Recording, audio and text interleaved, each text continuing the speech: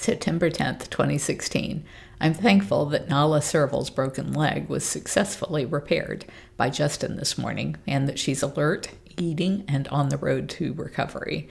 I am grateful for all of the volunteers who will make sure her 8 weeks of recovery is as comfortable as possible.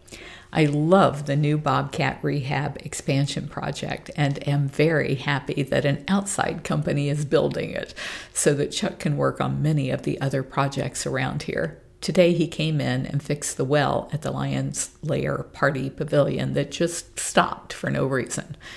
I'm taking the advice of minor childers and looking for influential YouTubers to get our message out about why cub petting is killing tigers in the wild.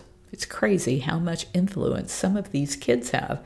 Looks like I'll be watching a lot of YouTube to see why they have such a following. If you enjoyed these video blogs of my diary, please like, share, and subscribe. Thank you.